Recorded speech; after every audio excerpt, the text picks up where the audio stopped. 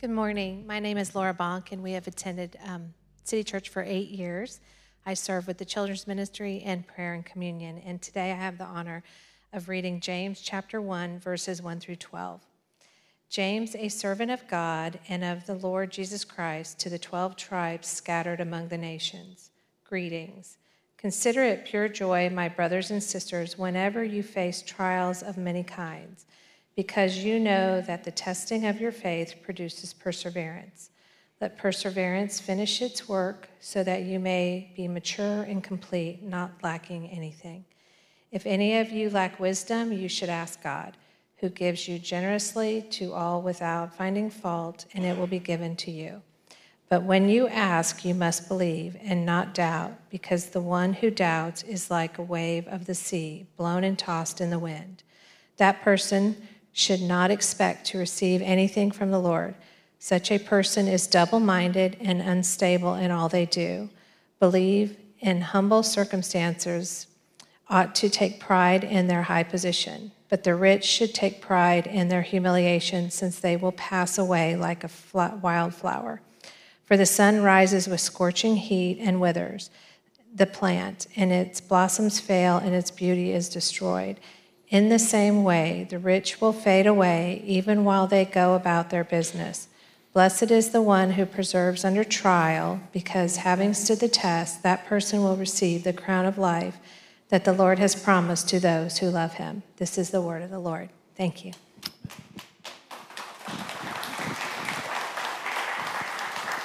Thank you, Laura. Before we jump into the book of James this morning, I'm going to take care of some family business, some things that we get to do this morning. So I'm going to invite Miss Mandy to the stage with me, wherever Miss Mandy is. Give it up for Miss Mandy. If any of our elders are in the room, and any of our staff as well, I want you to come up with us. We're going to pray over Miss Mandy. I say this pretty often. I don't know how long you've been at City Church, but how many know transition is a normal part of life, right? You're going to transition to and from places, and I think how you transition matters. And I know transition can be bittersweet, but we are celebrating today. Mandy has served as City Kids Director here at City Church for almost 4 years, 2 years as a volunteer before that, and just recently transitioning out of that role as City Kids Director.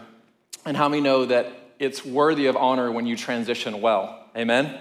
And she has done that, and something that she will always be able to celebrate. There are so many sacrifices that she has made behind the scenes for this body of Christ, this church, way beyond her job description, for our families, for our kids, and we just want to honor her today, pray over her. I only say this as well, right after this service in the Pathway room, you may have seen some balloons over there, those are for her, and so we are going to honor her, just a celebration. If you have some time to stop by, we also have just a book that we would love for you to write a note, encouragement, a story, in what ways she's impacted you. That's something that she can always read and remember. And again, Mandy, thank you for all of the sacrifices that you have med for this church. Can we do this morning? Can you stretch out your hands to her? And we're going to pray over her and bless her as a church, as a staff, our elders and team, and just part of a way to say thank you. So, Father, we thank you so much for Mandy, her investment into the kingdom of God, into this church, into this body. God, all of the hundreds and thousands of seeds that have been sown into this church, into our families, into our kids, Father. I pray that every sacrifice that she had made, God, would you bless her? God, would it come back upon her, Father? God, I pray that this next season of her life would be a beautiful season, God, of just connecting with you, of rest, God, of just rejuvenation, Father. I just speak life and blessing over her, Father. We thank you so much, God, and for her heart, for her life, for her legacy that she has left at this church and will continue to leave, Father. We just bless her, Father. God, as leadership, God, we just lay our hands upon her. We bless her, Father. We thank you for what you have done, what you will do, Father. We thank you for all of the lives that have been impacted by her yes, by her obedience, God. And we bless her name of the Father, Son, and the Spirit. We pray these things. Amen, amen. Would you give it up for her? Would you honor her? Yes, yes, yes, yes.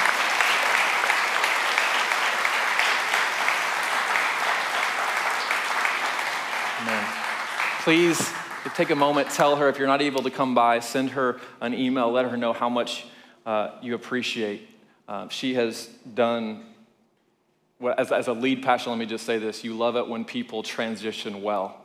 when they leave it in a way that the next person can take it, hand off, and take it to the next level. And I'm so grateful for her and her heart and everything that she's done for this church body. If you got your Bibles, turn with me to the book of James. James is where we're going to be as we're going to, the next several weeks, launch into this new series. We've done a lot of books of the Bible this year. We usually do at least one, if not two a year. We've never done the book of James, and so we're due. A little bit of background context. James is the half-brother of Jesus. There's many people named James all throughout the New Testament. How do we know that this was this particular James? When Peter leaves the Jerusalem church in the book of Acts, we see that James becomes the leader of the church in Jerusalem. Jerusalem is like home base for the church. It's where it all began. It is kind of the mothership for all other sending churches. And so James becomes a leader of that church. We see in the book of Acts. And he's writing to those who have been dispersed. So there was a persecution that broke out against the church in Jerusalem. It caused many of those followers of Jesus to spread out all over the area. And so this is why you get some of the letters, because now you have a church that's kind of spread out all over the place. In this series, let me just tell you, we won't cover every single verse in the book of James. We're going to cover the major themes, major topics. One of the reasons why is because James is very random wisdom sayings. And so James will pick up here and then he'll kind of get sidetracked and he'll come back to it. And so it doesn't read just kind of like a coherent Pauline letter. It's kind of all over the place, which can make it difficult sometimes to track. James is not a heavy theological book. It is heavy on practical application. And so he is influenced by two major sources. Number one, the Sermon on the Mount. You're going to pick up echoes of the Sermon on the Mount in the life of Jesus. How many know if Jesus is your half-brother, you spend a lot of time with him, right?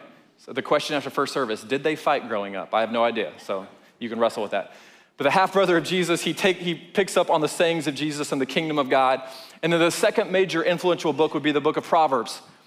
Application wisdom. Taking these truths about the gospel and who God is and applying them to everyday life. And so we're not talking a book like Colossians, whereas in the cloud, high theology. We're talking about street level base. What does it mean for us to live out the gospel in our context? James is going to say, that's great that you say you love Jesus, but how do you treat the poor?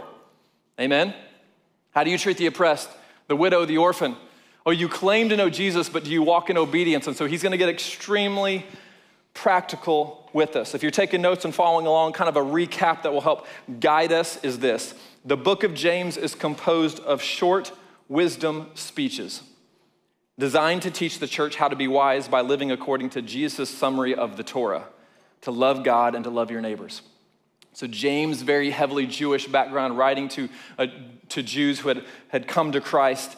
And this is how Jesus summarizes the Torah, and he summarizes it in very simple ways, to love God and to love your neighbors, and here's how we do that.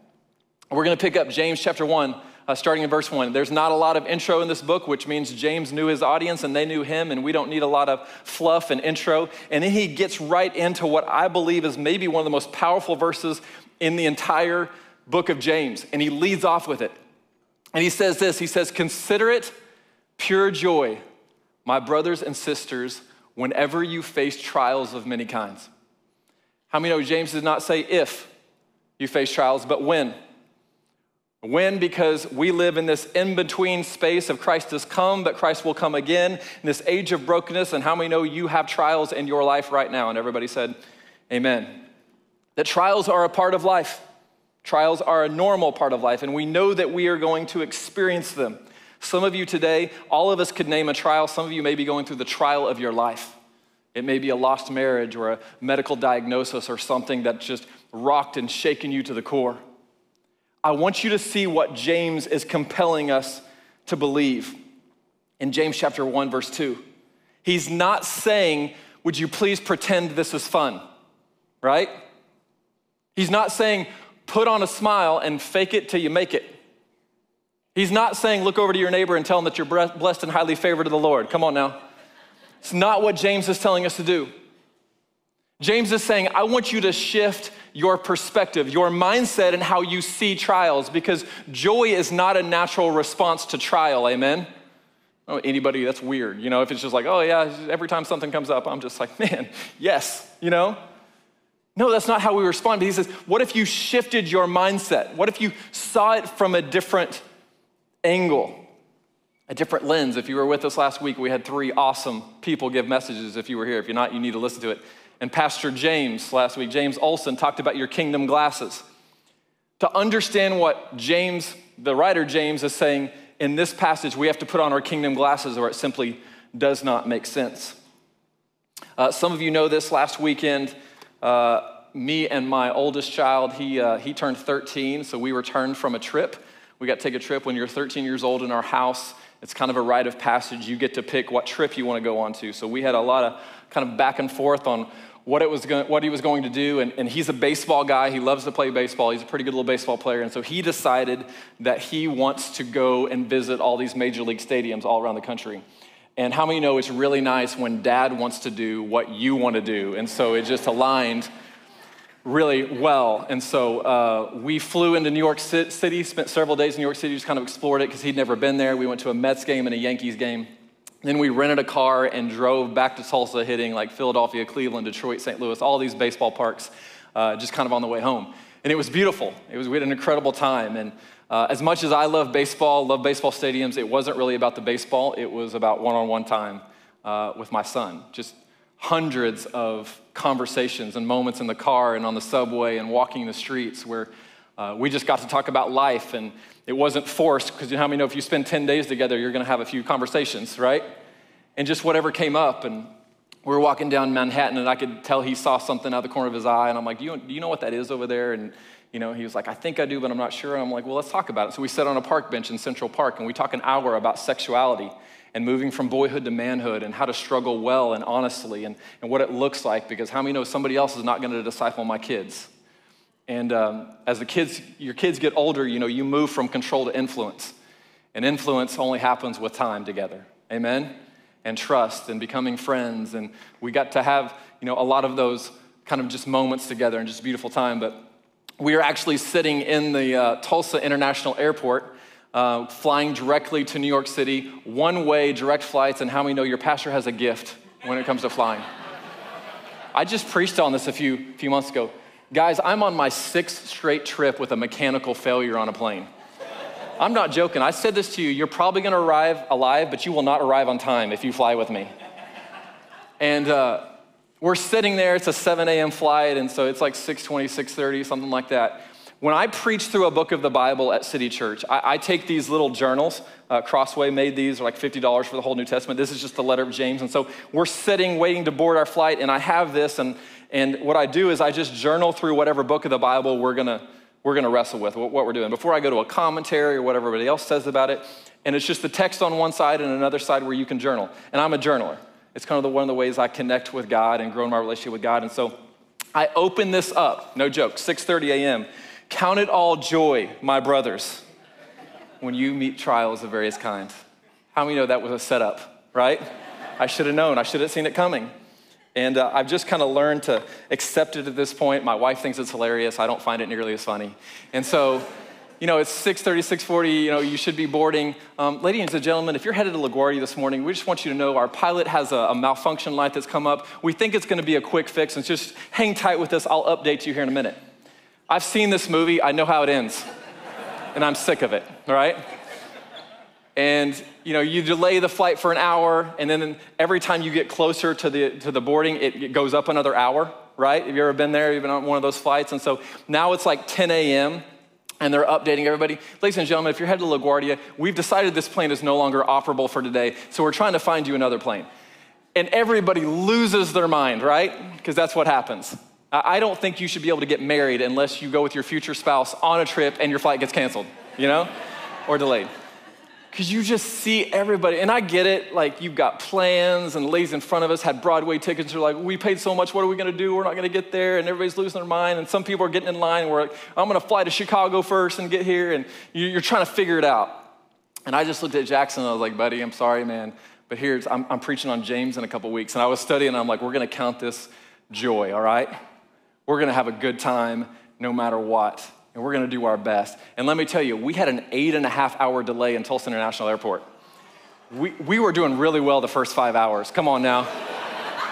That $12 voucher to Chili's, we sat down, had our salad and chicken crispers, and life was good. Those last 3 hours, I don't know if I was counting it pure joy. I gotta be honest with you. And I could see it in his face because he was like, he wanted to get there so bad, and this was his trip, and he was looking forward to it, and it was just disappointment. I mean, 8.5 hours. I was thinking to myself, it's a direct flight, one way, like my streak's gonna end. It did not, but we made it to New York City. How many know it's hard to see obstacles as opportunity? It's really difficult. Because it's like you have somewhere to go and you have places to be and there's things that you want to do, and whatever gets in the way is an interruption to the things that I want to do in life. And this is exactly what James is trying to shift inside of his readers. He said, what if it wasn't about getting there, but what if it was about what God was trying to do in the in-between? And it takes a perspective shift to get there. And he's actually writing to these people this letter, and he's like, what if you didn't just try to scrape through this trial? What if you didn't just try to grit your teeth and bear it? What if you actually asked this audacious question of, God, what are you doing in me?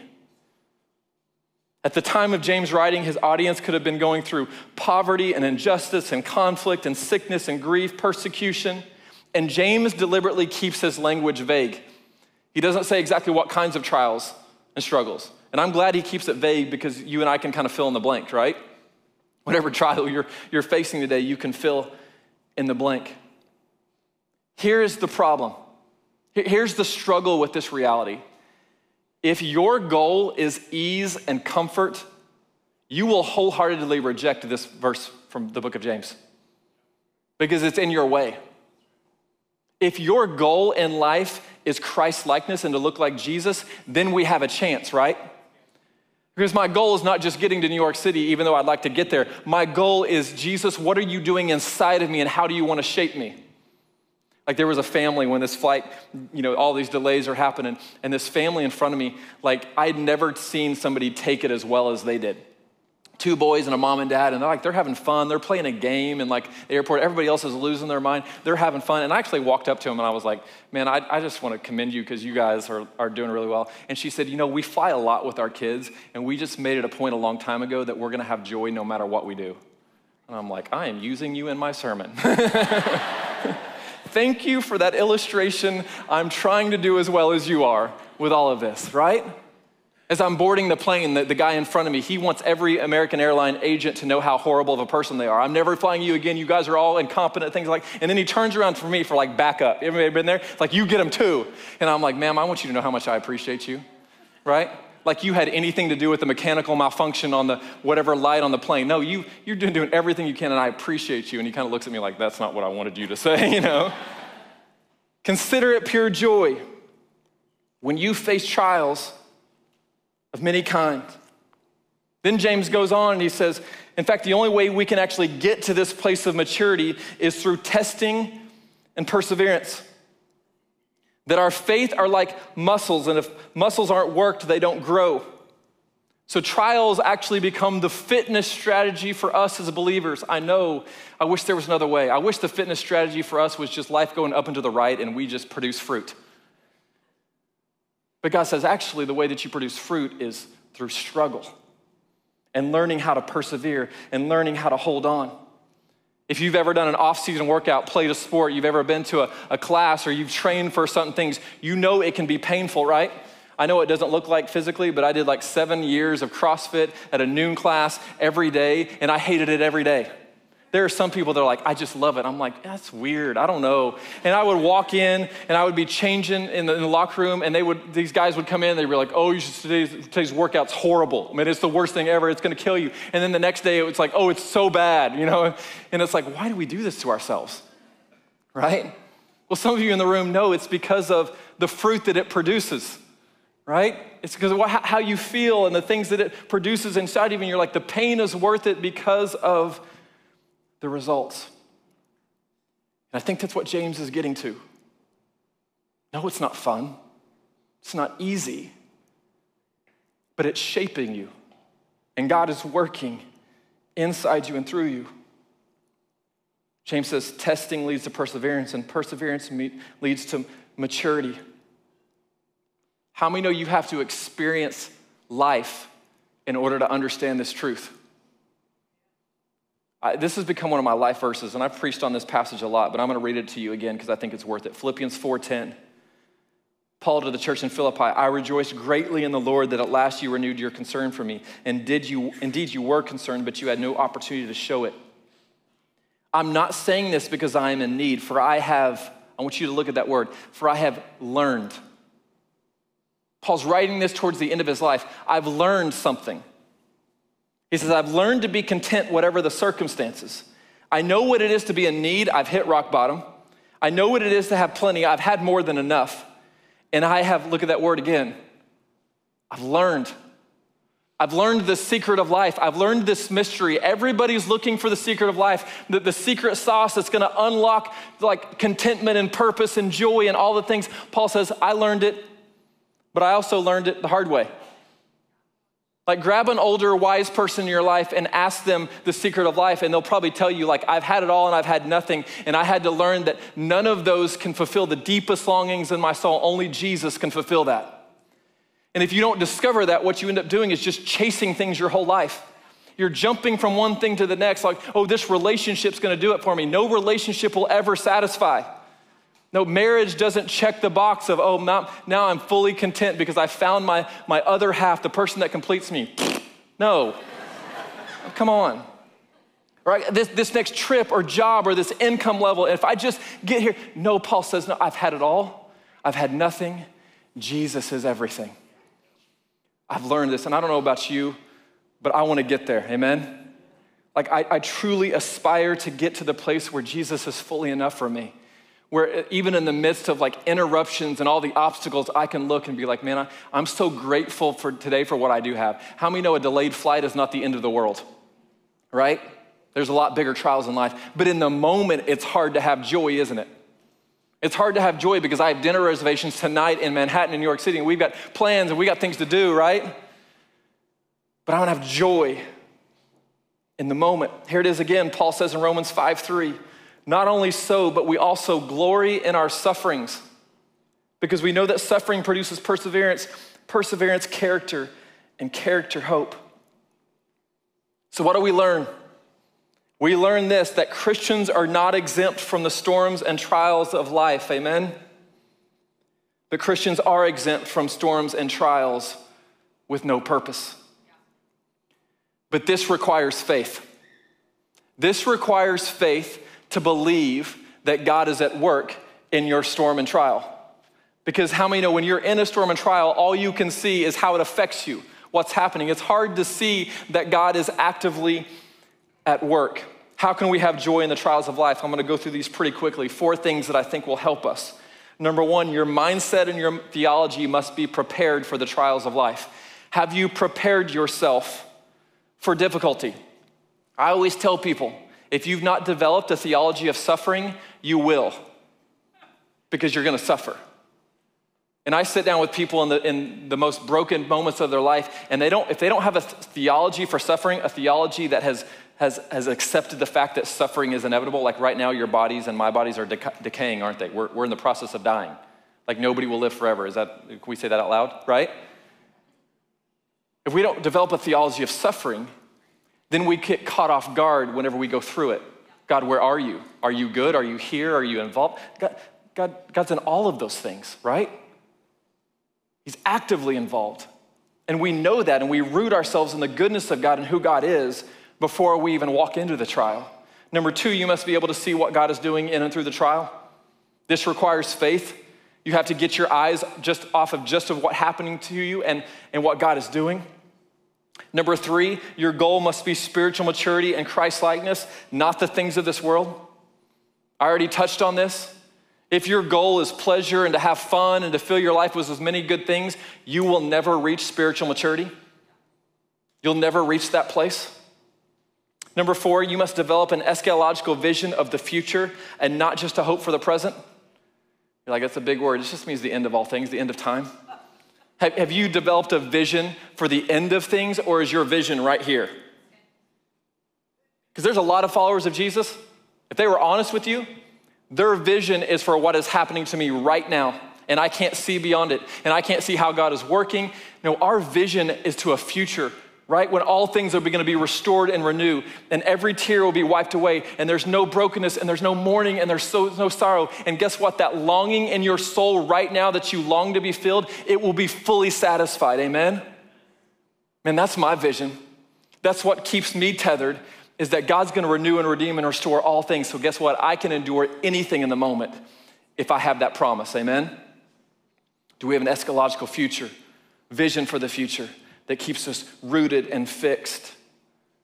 James says testing leads to perseverance. Perseverance leads to maturity. And maturity will bring us to a place where it says we lack nothing. I want you to think about that for a minute. Where you lack nothing. If you're taking notes and following along, this is going to be the best thing that I say all morning. The person who lacks nothing is not the person who has everything, but the person who needs nothing. This is the counterintuitive way of the kingdom of God. And this does not make sense to the world. The person who lacks nothing is not the person who has everything. It's the person who needs nothing. My son and I are sitting in Philadelphia at a Phillies-Orioles game. Those two teams hate each other. It went to extra innings. We're sitting in the Orioles section, but we're in Philadelphia. It's a sold-out stadium of like 45,000 people. There's people yelling at each other. It is so tense. I love that moment. Come on now. Pastor Matt lives for that. And I'm just eating a hot dog because I don't care about either team. And it's just great. A night baseball game, sold-out stadium. I don't know if there's a better venue anywhere for me. And I'm watching the battle out, and Bryce Harper gets up to the plate, and my son and I are talking about it, and we're like, man, Bryce Harper's kind of struggling this year. He's coming off an injury. He's only got 5 home runs and kind of struggling. And Jackson says something like, well, he doesn't care because, I mean, look how much money that guy has.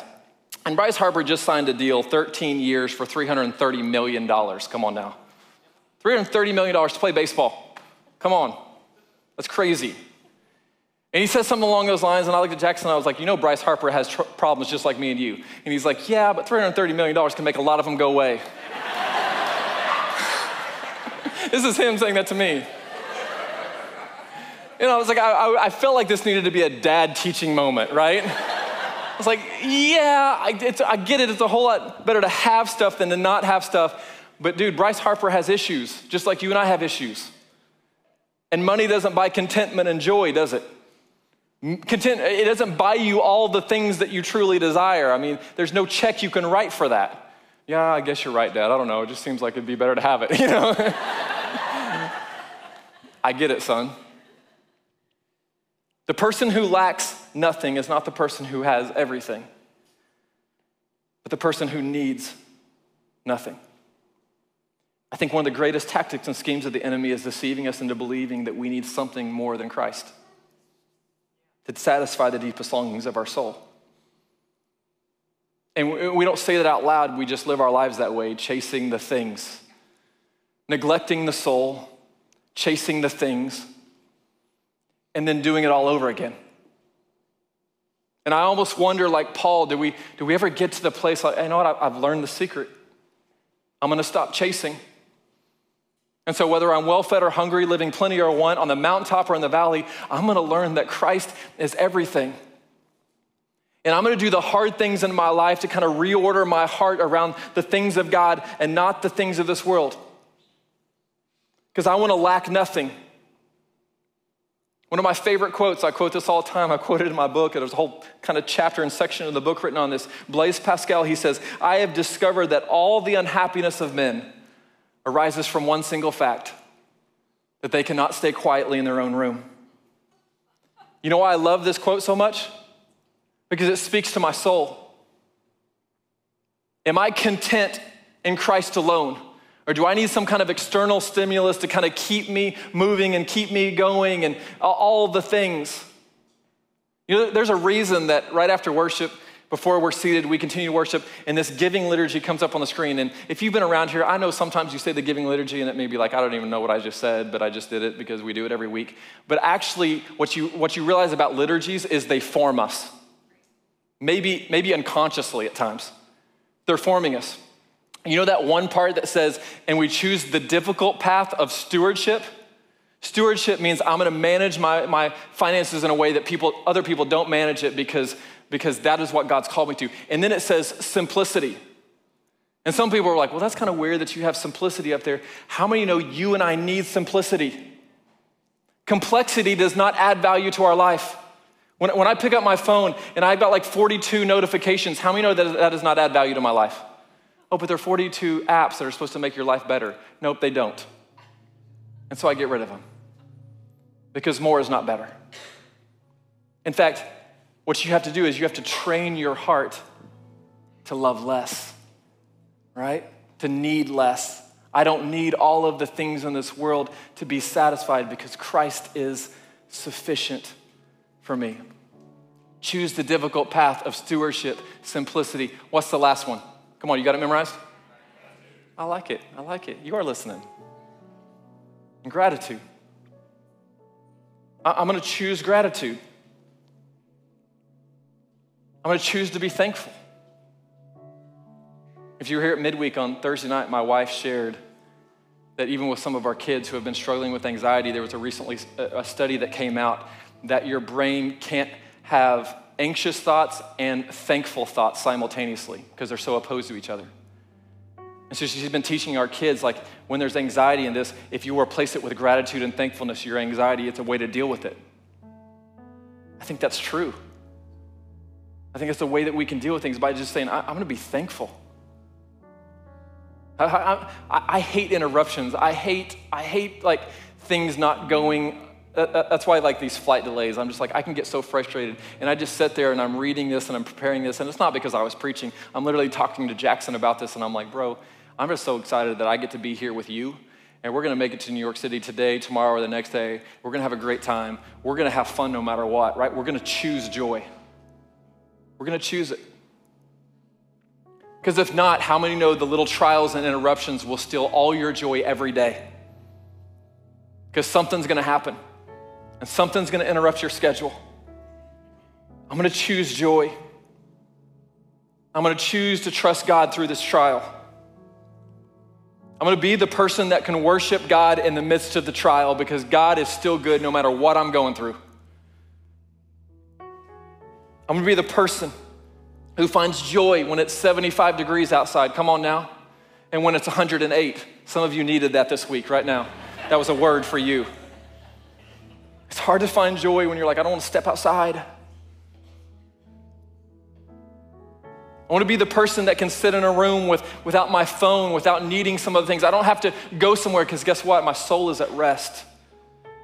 My contentment's in Christ. So today, if I meet victory and joy after joy, I rejoice in that. And guess what? If I meet trial today, I rejoice. Come on, does anybody else aspire to that?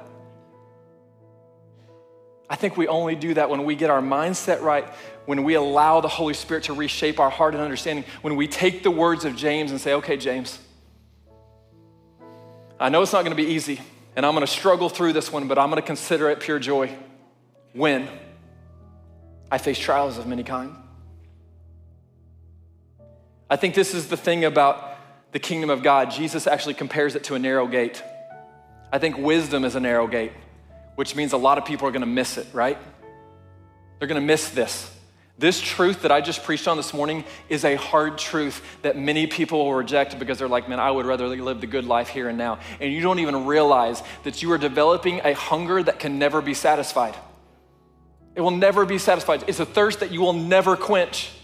And Jesus is saying, come, drink from the living water, walk down the narrow path, the road less traveled, and watch what I do inside of you. That's why I love our Lent journey of prayer and fasting, because it is hard, but it reorders my desires. It reorders my hungers and passions, and now the things that I desired, I don't desire, and I can focus my attention on God and the things of the kingdom. It's doing the hard things. My trip with Jackson was a culmination of a year-long journey that me and him have been on through the life of Joseph. And it really is about from boyhood to manhood. And part of it is learning how to do hard things. And he was 12 years old this year, and we began to walk through this journey of, guess what? Things happened to Joseph that Joseph didn't deserve. His family turned their back on him. And then he did everything right. And Potiphar's wife accused him and he was thrown in prison. And then he was forgotten. And how many know part of becoming a man is saying, I'm gonna choose to do the hard things because I believe the hard things lead to fruit. And we've been on this journey together of embracing the hard stuff. Oh, is it difficult to walk in sexual freedom as a teenage boy? It can be, but we're gonna do it. Because we're gonna rip this out of the darkness and we're gonna expose it to the light. And we're gonna choose to walk faithfully. We're gonna be honest, right? That's hard. And no, that's hard. Don't raise your hand. I know you don't wanna raise your hand, but like it's hard. I'll say that's difficult. But the hard things lead life. They produce fruit. They reorder and they reorder the desires of our heart around contentment. I think our response to the word of God must be obedience. We can't simply be hearers of the word, but we must be doers, right? That's next week, James. So let me ask you these two questions as we wrap up this morning. Number one, is there currently a trial or testing in your life where God wants to shift your thinking or perspective? Something that you're like, maybe you've just been despising it. Maybe it's not something that you have had the perspective of joy. But you're gonna choose, not faking it, but saying, God, I'm gonna take joy in who you are and gratitude and thankfulness in the midst of this. Number two, is there something you are pursuing to find contentment outside of your relationship with Christ? Is there something that you're pursuing to satisfy and you know it doesn't satisfy? And you're like Paul and you're like James and Jesus who are inviting us on this journey of saying, you want to be in the place where you lack nothing? Then surrender everything. Stop chasing. If there's something you're chasing this morning, I invite you to leave it at the foot of the cross. Don't pick it up, don't carry it out with you. If you would this morning, stand to your feet with me across this place. We're going to prepare our hearts to come to the table to receive Jesus this morning. Go ahead and prepare your hearts.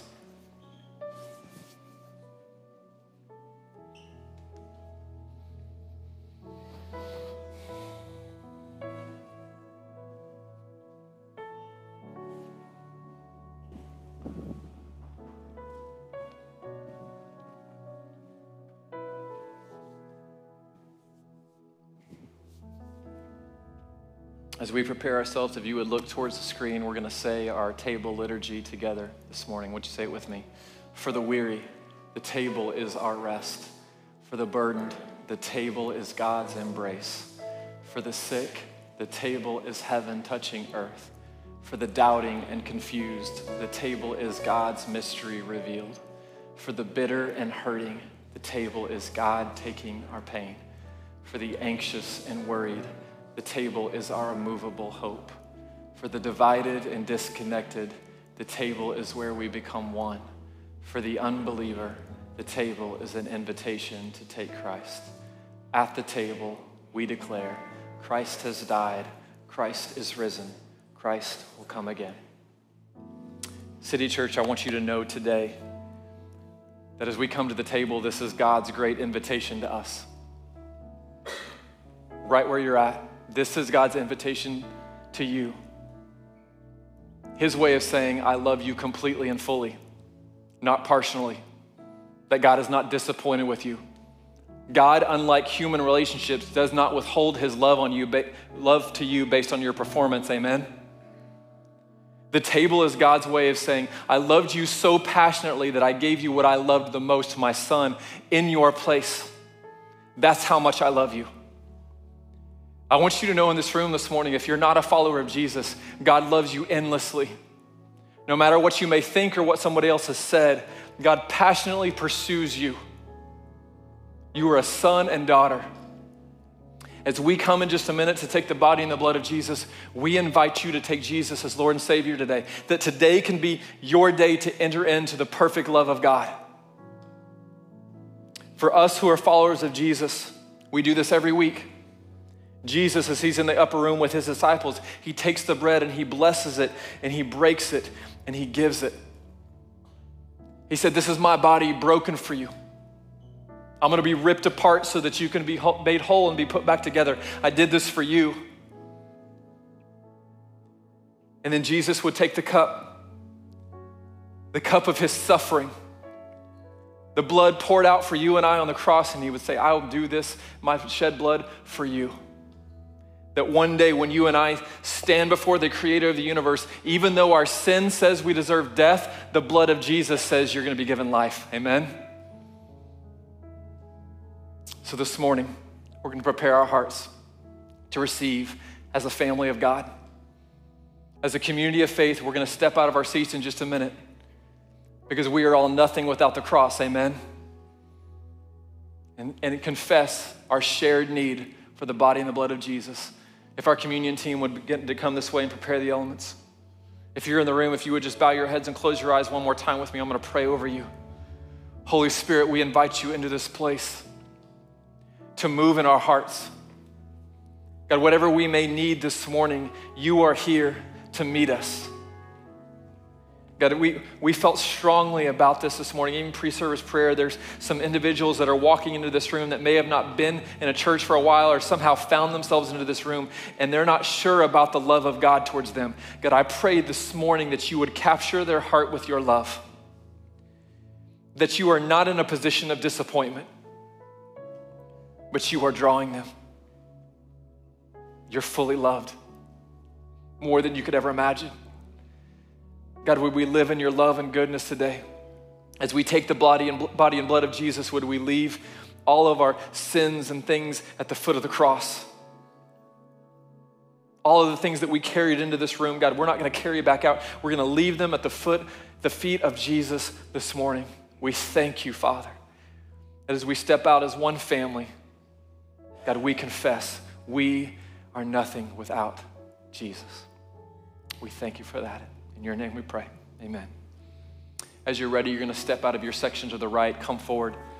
They're gonna give you a piece of bread. You can dip it in the juice and take communion here or back at your seat. As you're prepared, go ahead and come to the table.